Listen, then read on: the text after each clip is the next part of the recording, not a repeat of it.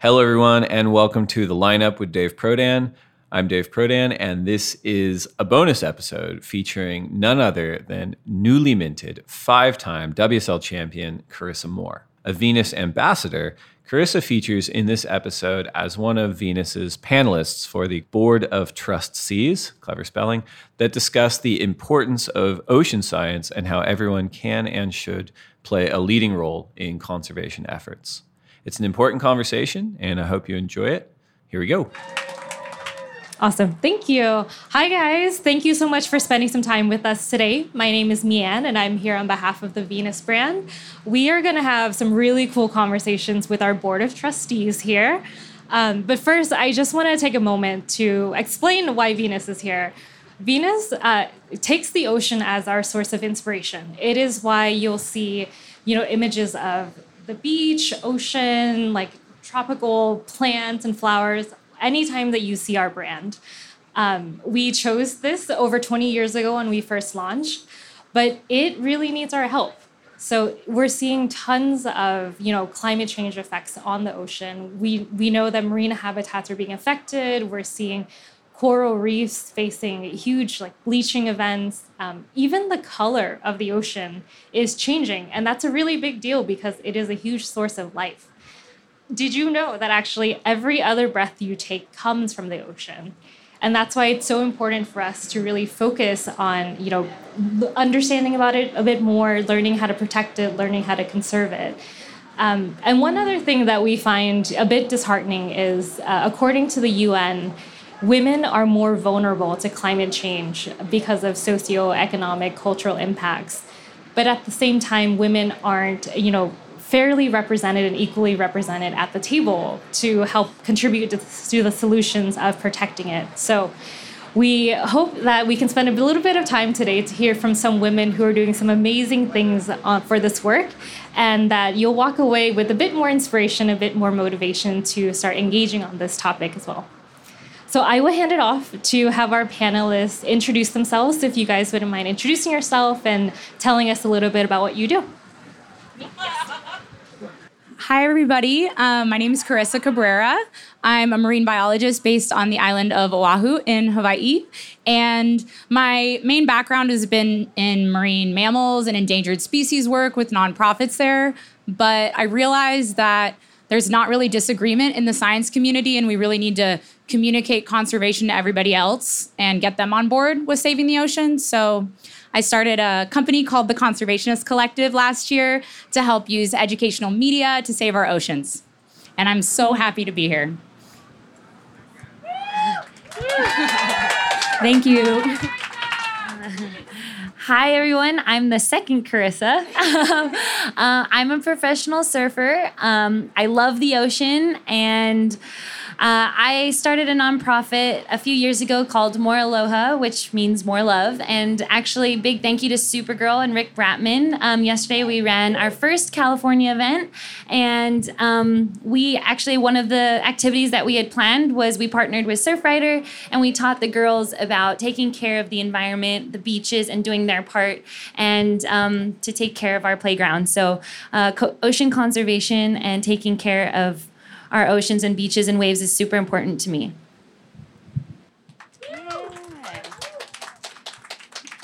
Hi, guys. My name is Andriana Fragola, but everyone calls me Andy. I am also based in Hawaii. I am a marine biologist and conservationist, as well as a shark safety diver on the island of Oahu. So I work a lot with conservation and communication, just specifically with sharks, but also generally with ocean conservation and just teaching people ways that they can get involved in those different conservation efforts through social media, which is a really big thing that I've been pushing for recently. And I also have a side business called Mono Wahine, which is a small conservation jewelry line where I'll make jewelry out of the fishing line that myself and my teammates, we actually cut off of the sharks in Hawaii. So raising that awareness through jewelry and social media is a really big project for me.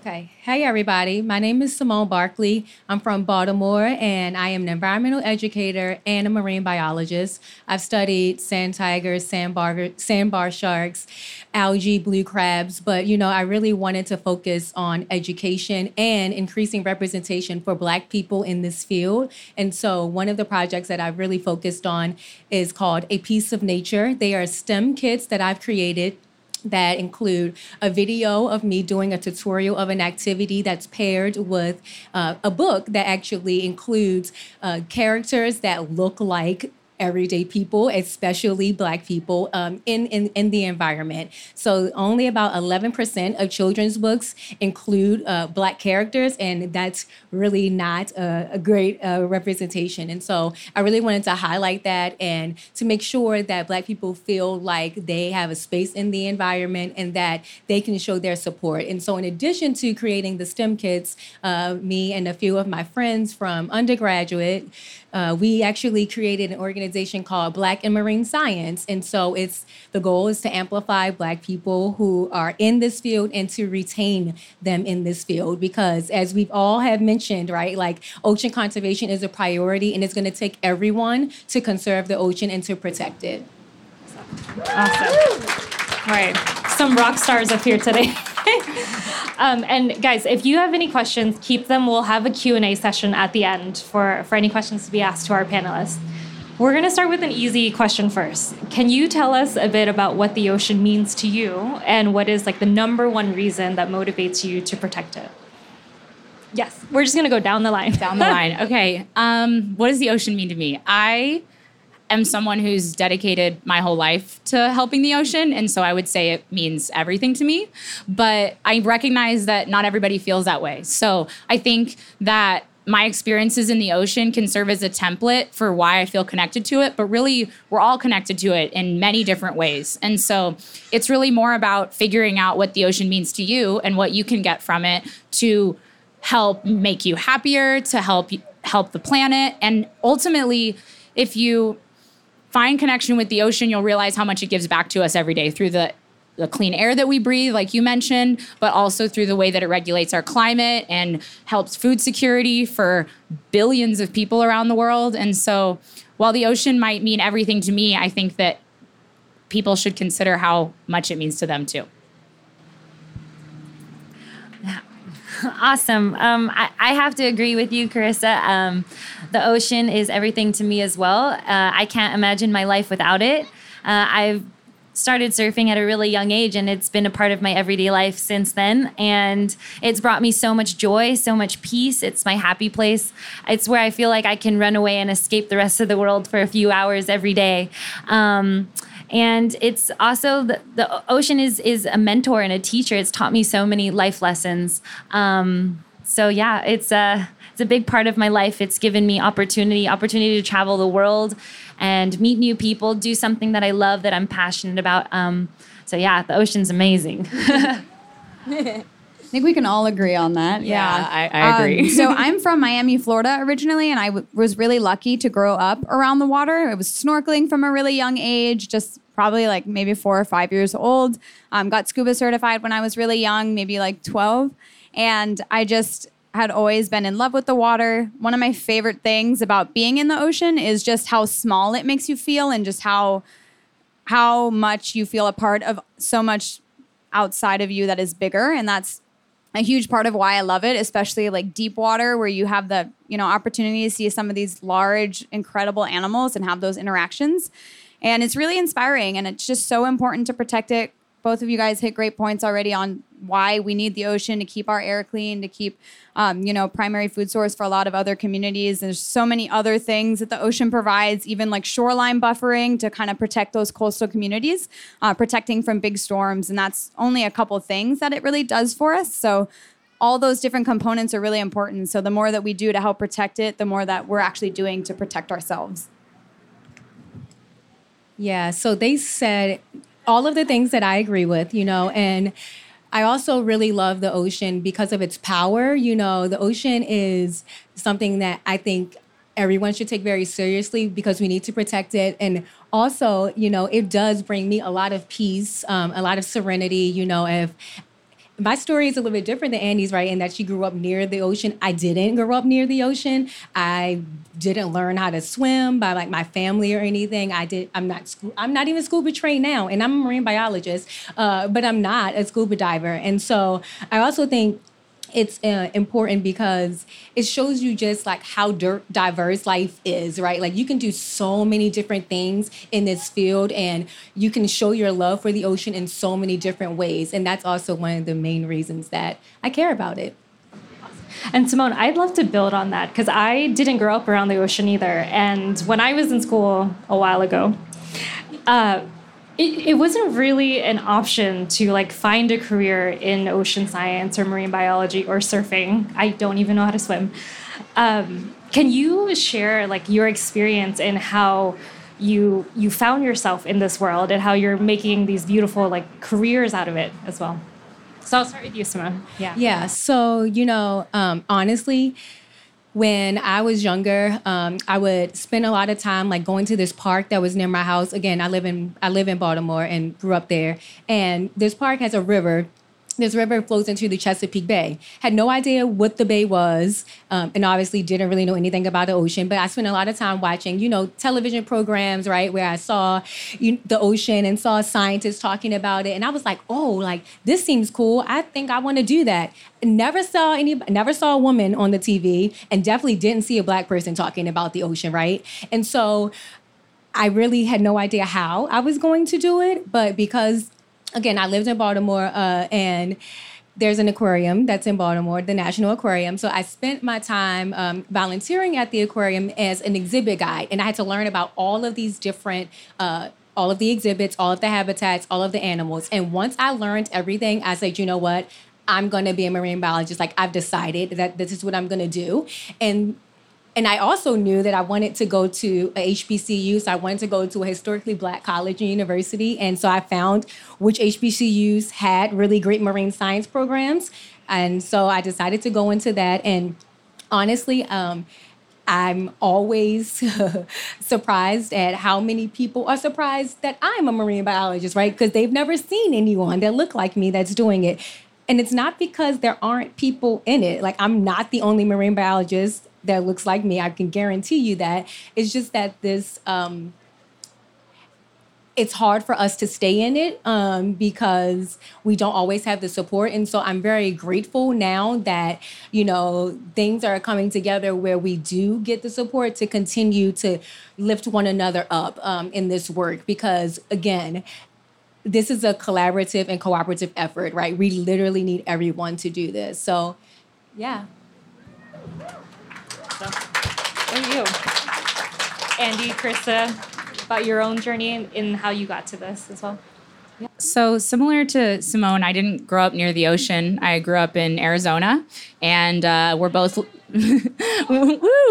we're both living proof that that limitation doesn't necessarily have to hold you back. I became involved in marine conservation because I had access to being able to snorkel sometimes here, actually in Southern California, which isn't too far from Arizona. And it ended up, my aha moment when I realized I wanted to dedicate my life to this actually stemmed from a documentary. It's called The Cove, if anyone's seen it. And it's a good one. And I remember that I realized that day when I watched it that there wasn't enough people working on these issues, and that how important the ocean was to us and how much energy is needed to go towards conservation right now. So it started there, and it's been going on for 10 plus years since. Awesome. And Andy? Yeah, so I kind of mentioned already that I was from Miami, so I had just the really amazing opportunity to grow up near the water and just have a family that was really supportive. My dad really pushed me to get scuba certified as soon as I was old enough to do so, and taking those opportunities, getting in the water. And I had a lot of family and friend support for all of that. So it made me really comfortable just being in the ocean at a young age. And then basically after I graduated high school, I feel like my moment where I was like, oh, this is really what I need to dedicate my life to. I went to Hawaii for my first time, and there's a dive on Big Island where you can actually do a night dive where you're swimming with manta rays. So my first time seeing manta rays in the wild, always had been really intrigued by them, absolutely love them as an animal. it was really amazing. And it just like going down, you just sit on the sea floor, and then there's all the divers with all the lights. And then we were really lucky. We had over 20 mantas that night, which is really good. And they're just like ballet dancing above you. It's just so incredible. And it's just like, after that, I was just so in awe from it, but I didn't really realize it until a month or two later when I was just consistently watching the videos from the dive over and over again. I'm like, I need to, do this. So that was really the moment that solidified my change into going into conservation and just marine biology in general. If I could swim, I would like switch places with you for just one day. You can do it. Thank you. You can do it. Please take me with you. But I think a lot of people here would agree with me on that. And I think that's a really great thing because we need more women and girls in these fields. But we know that they face a lot of barriers when they come into STEM careers in science and in maths. What are some challenges that you've faced and how have you overcome them? So Simone has highlighted that people of color are really underrepresented in STEM fields, and that's also the case with women. And it's thought that around middle school is when young girls end up turning away from science fields. And so that's like a really formative time period, and it's one of the reasons why I love teaching middle schoolers. And I think that there's such a place for mentorship with women because if you see someone, you're seeing girls up here and you're seeing girls who look like you doing what you want to do, then it becomes tangible and something to aspire to, and you know that it's possible. And so that's where mentorship comes in, and that's where our awesome projects have come in, because we've been able to serve as an example to young girls that these barriers can be broken and everyone is welcome. Well, as far as what I experience daily, so I work on a boat, right? So I'm a safety diver, and I work bringing people out in the water, seeing sharks firsthand. And there's a lot of sexism just in general with working on boats. And it's just like a crazy struggle. A lot of times we have an all-woman crew, which is a really cool part of where I work. And so we've literally had men come up to the boat, and it's a woman captain and myself. It's just the two crew. And they're like, "Where's your captain?" It's like, it's the woman driving the boat right here. It's like, oh no, I'm expecting it to be a man. Or they're like, where's the man that's supposed to be on the boat? And those kind of comments, it's a really damaging thing, especially to people that aren't really confident and they don't really realize that it's something that as a woman, you're capable, you're just as strong, you can do all of the things that a man can, and it really has an impact on people. And it's just something that even comes up, from when you're going through school and all of those different things, and, mentors maybe not pushing you as much as men and that kind of stuff. And even when I work, like actually having guests out on the water, sometimes I'll have guests that don't take the safety instructions seriously. And I mean, you're working with wild predators. You would think that it would be pretty, common knowledge. Like I should listen to the expert, but just because a lot of times it is a sexist perception, just thinking that, oh, well, I can be a little bit more authoritative over her because she's a woman in the situation, when in reality, you don't know anything about sharks and you really are relying on me to keep everything safe for you. So just those types of things really common all the time. And even like for body image, it's like a big thing for me too. A lot of times comments from men and women, but a lot of things with being in a bathing suit, people say, oh, you're unprofessional because you're in a bathing suit. You like should cover up. And that type of stuff, like you're literally working in the ocean. There's a moment you're going to be in a bathing suit. It's your outfit. Like it's like what you're wearing. So we really, try to minimize that by staying like covered most of the time. But it's just something that I feel like we shouldn't really even have to do or worry about. Yeah, Andy, I totally agree and have experienced many of the things that you just shared. Some different things that I've experienced. Of course, right? Like my experience is going to be a little bit different because I'm dealing with barriers as a Black person in this field and as a woman, And so, I mean, I've had, work that I've written, academic papers been submitted without my name on it. I've had, which is crazy, especially because this field is like if you, depending on what part of this field you're in, if you're a researcher, like academia and writing journals is your life, right? Like that's what you need for you to be successful. I like nails, y'all. Like I like my nails to be long. I like nails. And I've had someone ask me like, oh, like they let you have your nails like that? First of all, I was in charge, so no one let me. I run this. But second, also, yes, I can do my job with nails. You know, like why is it that we have to tone down who we are, right, to do this work? We don't have to do that, right? And so I think that there are, the list is endless. You know, I've been not asked to speak because, or, you know, when there are subjects that I do have expertise on, I haven't been considered. And then there are other times where I only get asked because I'm Black and or a woman and they want me to be used as a token, right? And so there are so many things that we face, and I'm very grateful and happy that women like us continue to do this work despite that, right? Because we know how important it is. Does Monday at the office feel like a storm? Not with Microsoft Copilot. That feeling when Copilot gets everyone up to speed instantly? It's sunny again. When Copilot simplifies complex data so your teams can act, that sun's shining on a beach. And when Copilot uncovers hidden insights, you're on that beach with your people, and you find buried treasure. That's Microsoft Copilot. Learn more at Microsoft.com/AI for all. Yes. So on that, I actually want to go to Riss. So Riss, you've been doing a lot of work with the More Aloha Foundation to almost combat exactly this, making sure that girls are growing up feeling confident, especially on the beaches, in the oceans. We know how intimidating wearing a bathing suit can be. And just at that middle school age, like you really start to notice your body and how it's changing. I'll start with Riss first, but I'd love to hear, like, if you can give a young girl one piece of advice as she's going into this and facing some of these, like, intimidation and barriers in this space, what would it be?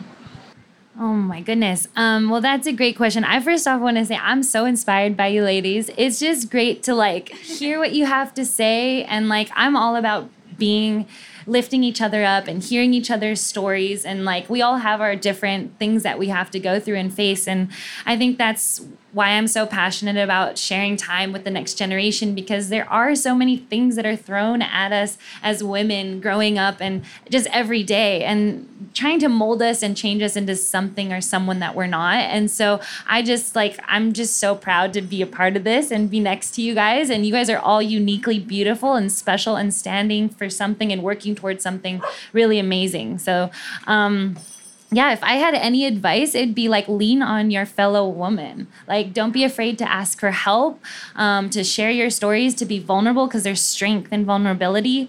Yeah, I wouldn't be where I am today without so many people that have like lent their time, their love, and their effort. And I feel like we're stronger together. And that goes towards the whole ocean conservation to climate change. It can feel very overwhelming at times, but if we come together and we all do our part, we can totally take it on. All right. Oh, that was beautiful, Riss. One piece of advice. Yes, okay. piece of advice. So I share the same sentiment as you, Carissa. It's so amazing to be up here. I love feeling like women are just kind of, we're all building on the shoulders of each other. So I would say one piece of advice for young girls, and something I try to highlight when have the opportunity to be part of being impressionable, is that I would want them to know that their potential is completely limitless and they can do whatever they want. And the barriers maybe have been broken, maybe they haven't, but you can do absolutely anything that you want if you set your mind to it. And there's always going to be someone willing to give you a hand. And if there's not, be that person for someone else. And just try to look around you and make sure that, you're following what makes you excited. So whether that's surfing, whether that's sharks or anything, it's as long as you're following your passions, you can do anything you want. All right, Andy, I'll pass it to you. Yeah, that actually builds really well on what I was just about to say too. Just focusing on your passion. That's really what's going to get you through any kind of like negative comments you're getting, any kind of like difficulty, especially with school or whatever, even like, athletics, that's a huge, you're pushing through that all the time and it can be really difficult. And just remembering why you love what you're doing. There's no one that really goes into marine science or something athletic, surfing in the water if you don't love it. Like that's a huge reason why people do it. So acknowledging that and making sure that you stay in touch with that, even through the difficult times when you are going through those rough patches, just remembering spending time in the ocean or doing something around the ocean that's going to keep you happy and keep you on track to remember why you're doing what you're doing. That's a really big thing to me, just to remember your passion. So, of course, again, agreed with everyone. And also something different that I'm going to say is, especially right now, I think that it's really important for young people, with your parents' permission, to take advantage of social media, because many scientists, many people that are in this field are using social media to communicate about their science, to communicate about their work. And so it's a really great opportunity to meet people who are doing things that you are interested in. Maybe you want to find out more about it, but you don't really know, you don't personally know anyone to go to. There are tons of people online, right, that have a presence on TikTok, on Instagram, on Twitter. Follow them, DM them, ask them a couple of questions. And I'm in the way that we're all saying that we like to reach back, the way that we're saying that we like to help others along. That's the sentiment that I think many other people share. And so I think it's a really great way to put yourself out there and to also, network. Networking is probably the biggest key to my success, along with like believing in myself, right? And having passions, all of those things, yes. But networking is so important, right? You never know what can happen when you talk to someone, send a thank you email, right? All of those things make a huge difference. And so those are my pieces of advice. I love that. Slide into people's DMs. No, I love that.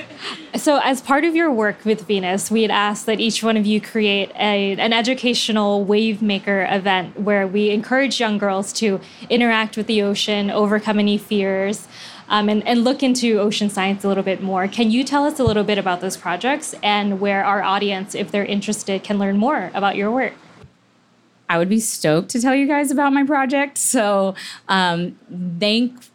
thanks to Gillette Venus, I have been able to host a Women Wave Makers workshop. This happened about 2 weeks ago, and it was a 2-day workshop focused on a lot of things that we're talking about here, but with dedicated time to it, and a lot of topics that were never covered that you just end up learning from experience. So this covered things like how to negotiate, how to advocate for yourself, how to be a mentor and how to network, and how to take up space in a male-dominated conversation, how to find funding, whether or not you should go to grad school or if it's right for you. And we ended up having over 60 girls attend. It was virtual across a handful of different countries. And we had 4 guest speakers from different areas and 5 different panels on these topics. And I'm so happy to say that the girls said they got so much out of it. And one of the best parts about it, and one of my favorite parts, was that they were able to have that relationship building time with the guest speakers, but also with each other. And we were able to kind of create a sense of community, even if it was online and even if it was just for a few days, to make girls realize like they can do anything they want. They just have to find out where they fit.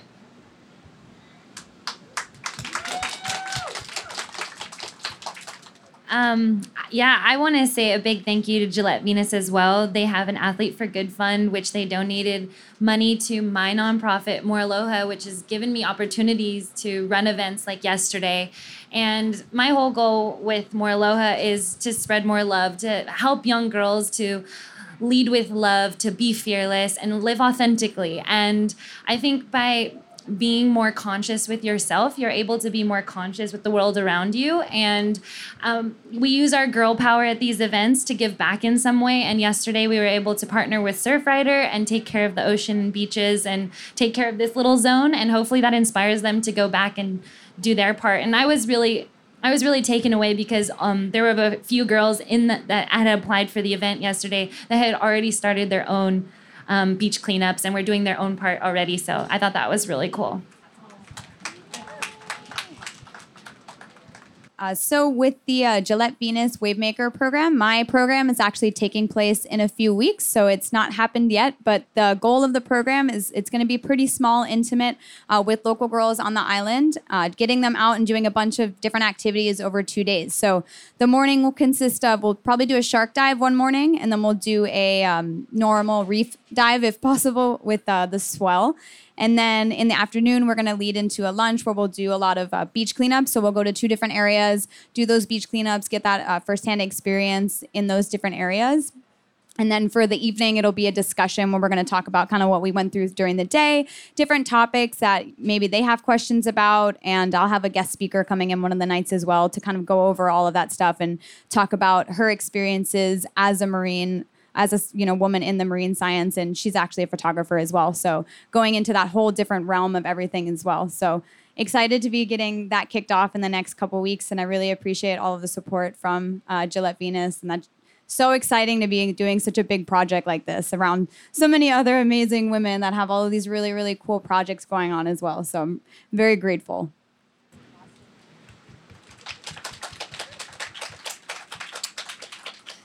So my Venus Wavemaker project took place on September 7th, and it was held at a park in Baltimore.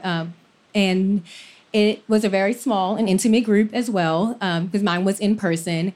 And so these young ladies came and rotated through 5 stations where they learned about different topics of marine science. So they learned a little bit about sea turtle diets and threats that sea turtles are facing. They learned about hydrothermal vents. We did a hands-on demonstration for that. They learned, so one of them was the activities I'm very proud of, because I got a young lady who asked me to mentor her maybe 2 years ago. So she just graduated from high school, and she was a musician, but she really likes marine science. And she didn't know how to merge marine science and music. She was trying to figure it out, but she didn't really have the answers. And so when I decided to do this particular event and came up with the idea, I asked her, Nashe, would you like to run something for this event?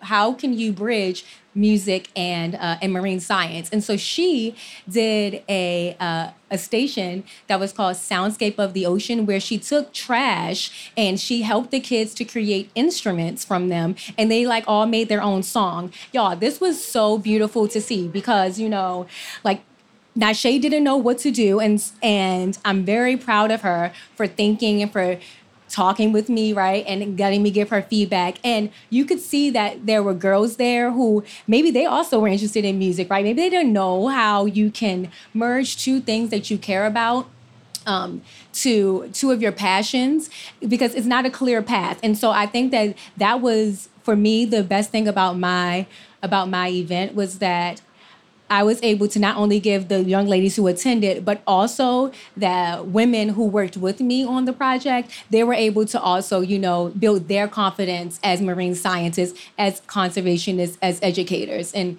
so I'm very, very excited and grateful for this opportunity too. What I find so interesting and inspiring about this group and this community is we didn't have any criteria for the grant. We said, hey, we want to help. What do you want to do? And each one of you came back with something that was very community focused, very hands-on, focused on young girls. And I find that even your friends, right, were all cheering you on. So many other women got involved that weren't a part of this. And that's just so beautiful. And I think that sense of sisterhood is what's really going to help bring more girls in and bring more young women in. So we're going to live this spirit, and because we're all here on the stage, we're going to open it up and see if anybody has any questions while our amazing panelists are here. So, any questions? What is your advice for people that experience eco anxiety? So a lot of folks think, I don't know where to start. There's so much to do with sustainability, especially with ocean conservation. What are any tips or advice for people experiencing that, and how to avoid the paralysis? Well, I think that just being, nice to yourself, like not be like overly hard, if anything. Like it's very difficult to be perfect plastic free. There are people that do plastic free, zero waste. I'm definitely not there yet. And it's something that we all need to work towards, just small steps. So I think that's a really big thing. And some conservationists, I think it's a pretty small group of people at this point that are like, oh, it's zero, all or nothing. You're like all in it or you're not. And I think that's really damaging for conservation because then it overwhelms you and you're like, oh my God, there's nothing that I can do about it. And that's horrible for conservation. So just doing those small steps, like, if you're able to do plastic free for one meal or something like that, incorporating those small changes rather than trying to take on a lot at once. And then once the small change becomes easier for you, then you can add more, right? And then it still makes a difference. Even if you're like, oh, it's just one meal a day, that's a lot through your whole life. So those small integral changes, I think, are what's going to make it a lot easier. And then, if you do have to use plastic or you do have to, not carpool or whatever the situation is, just forgive yourself for it. Don't be like, I am the reason that the environment is burning. 'Cause I feel that. I'm like, I am the problem. And it's like, you just the small steps, I think. Yeah, so I absolutely agree with that. And that's literally one of the things that I talk about all the time and I try to tell myself. And so I also think that part of this this sustainability movement makes you feel like you have to spend money to buy certain things, like, oh, I'm not doing the right thing if I don't buy this particular utensil set, right? Or these reusable straws. You can take the fork out of your house and put that in your bag. You don't need to go buy a different set. You don't need to go buy a new pack of mason jars. After you have spaghetti or after you have jam or pickles or whatever, take that jar, clean off the label, and reuse that. You don't have to, I think that for some reason, right, it seems like we're kind of forced into more waste when we're trying to be less wasteful. And so just taking the pressure off of yourself and just using what you have and just kind of rethinking it a little bit.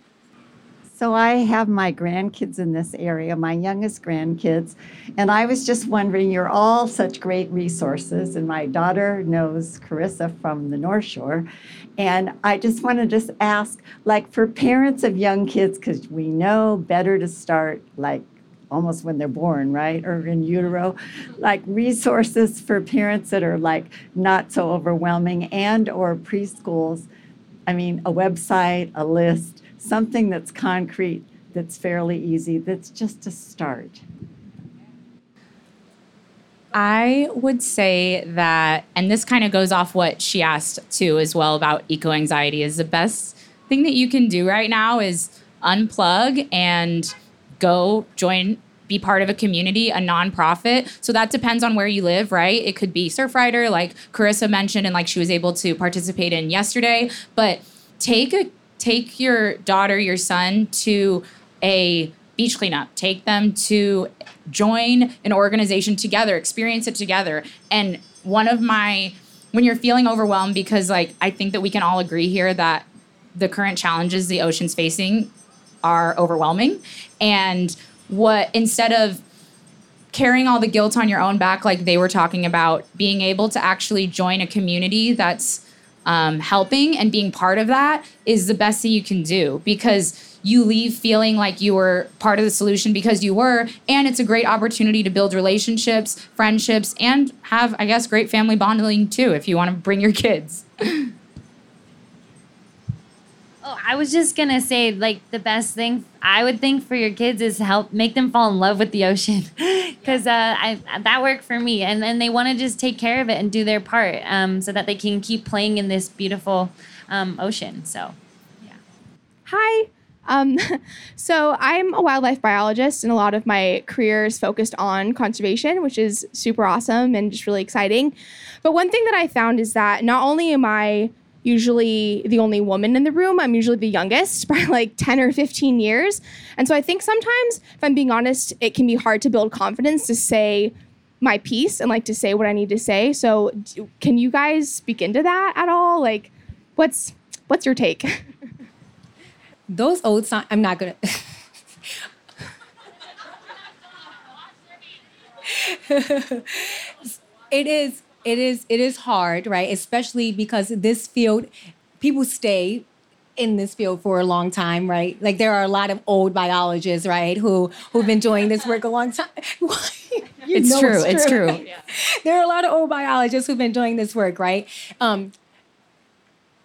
You have to take up space. Like, I know it's hard. I know that it's challenging. I know that you feel like you maybe, like, because they're older, because they've been here longer, like that maybe they have like earned the space more than you, but they haven't, you know? And that's honestly like what they want you to think. Like, they don't want you to talk back. They don't want you to say, hey, I challenge this idea. And so I think that it's really important to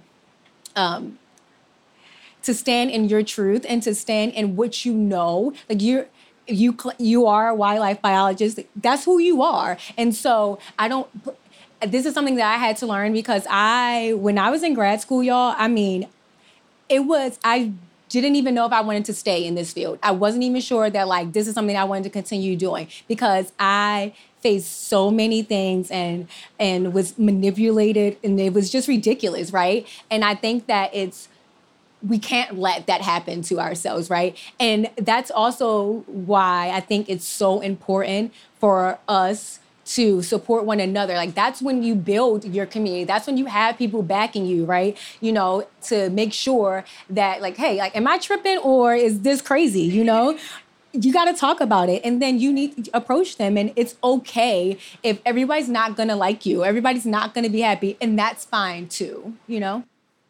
I think another thing, just also to help you out, the more you know, the more information you have on real facts, at the end of the day, you get more confident. You're like, I know this information. I have the facts based on this discussion. I can say my piece with that confidence. I think that's a huge thing that really helps me whenever I do a presentation or if I'm in a room with other people. Just knowing more about the subject.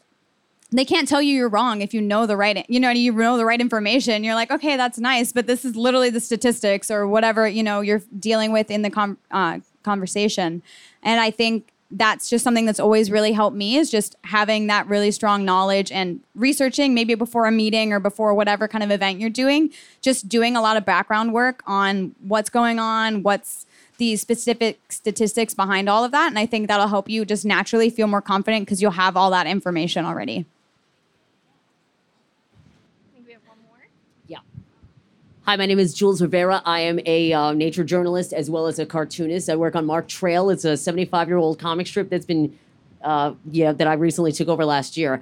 So, by the way, I might be hitting y'all up later for some, advisement because I'm always looking for new storylines to write about. What advice do you feel like you wish you had when you were younger starting off in this field? Like, what advice do you wish you could give your younger selves?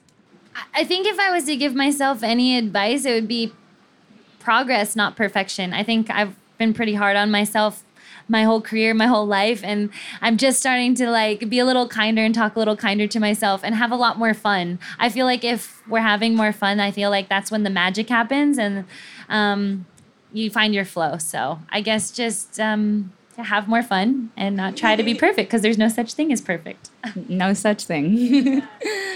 I would say that you should prioritize making opportunities happen for yourself, because sometimes when you're younger, you think that you can be self-conscious, or you can think that, you know, someone else is going to reach out to you for an internship or these things. But a lot of the opportunities I've been so lucky to have in this field come from cold emails, come from going to office hours and building those relationships, and from being a nice person. And I think that it's up to you to make what you want happen. And so make the opportunities happen, send the cold email.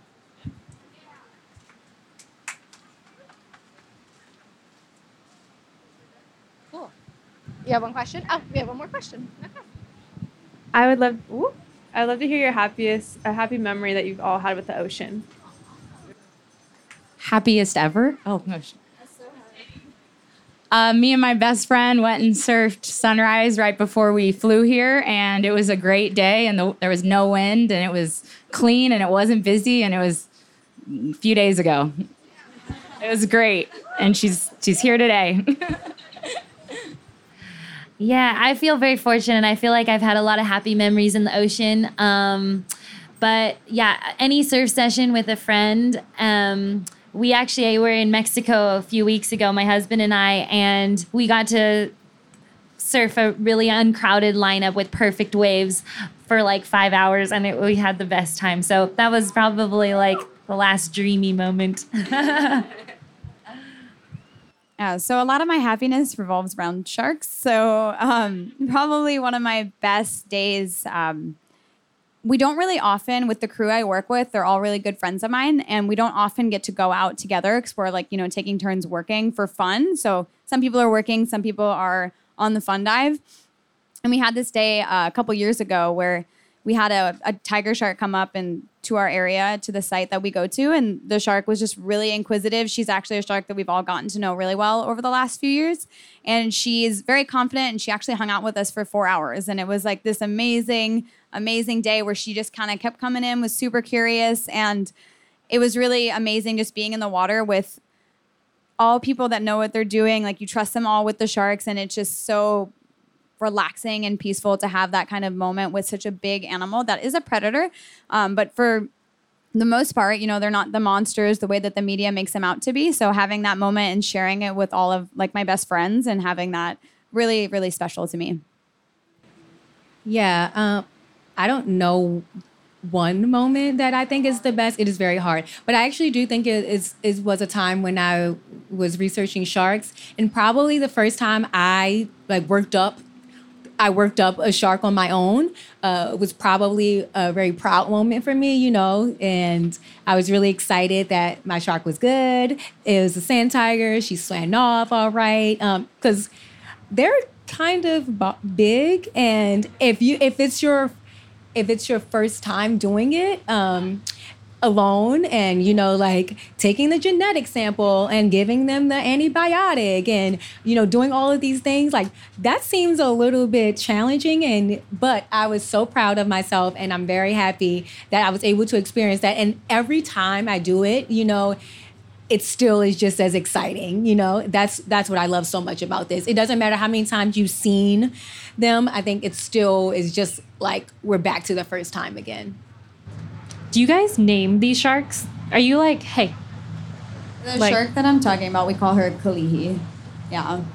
Not all of them, but we'll name them when they have like scars, so you can like identify that same shark again. We don't just like name ones. We're like, oh, that might be Bob, but like when they have a scar like that, and then we can actually like name that individual and see them. It's cool with the tigers because we'll see them every other year. So it's like 6 months, 8 months, you don't see them, and then you see them again. You're like, you're still alive, like you're still doing well. So it's really cool. That's special. Awesome. That's awesome to have like friends, like shark friends. And I think they're my friends. They probably don't like me as much then. Awesome.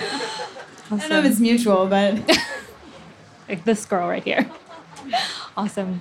Do we have any other questions? I think we have time for one more.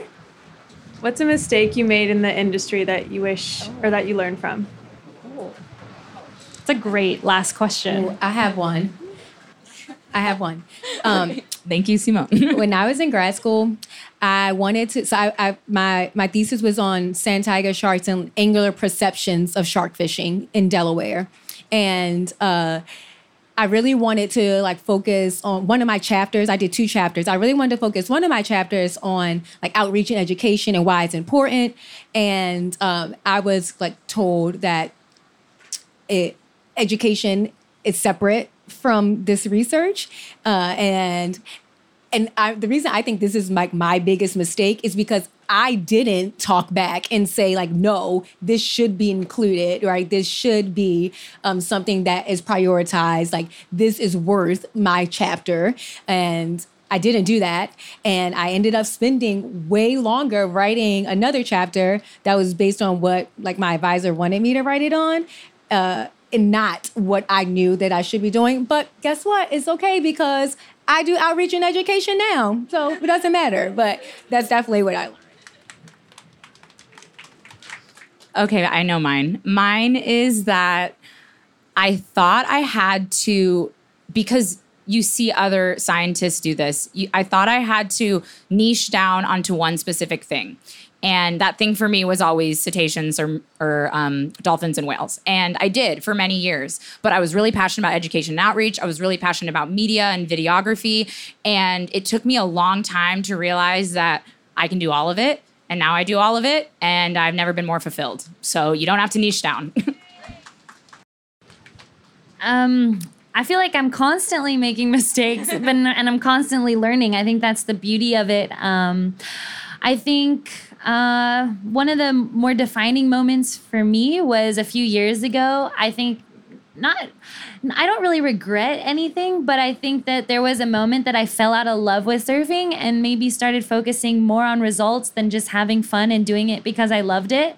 And I got a little bit lost in that for a while. And I think it showed in my performance. And then as soon as I started staying more in tune with my heart and what was more important to me, I think that's kind of when I came back on track. So, but yes, never stop learning, never stop making mistakes, but it's okay. So I would think one of the things that I've struggled with a lot through grad school, and then especially, I still do it now, but I'm better at it, is just saying no to certain things. I'm always like, accepting projects, accepting different things, and it can kind of spread you thin and make it really difficult to do well on the most important projects. And that was something that I did a lot in grad school, and I had people tell me, hey, you should really stop taking on so much. Luckily, I was able to kind of keep it together, but something that I've definitely learned from for now as I'm kind of growing and continuing in this career is prioritizing what's more important. And it's okay to say no to certain things just because giving your time to that one thing is really going to take away anything that you're going to be putting into a project that probably means more to you. And that's something that I'm still struggling with now, but trying to do better on that. I think we all overcommit. All of us up here. Well, thank you for committing to us and being here today.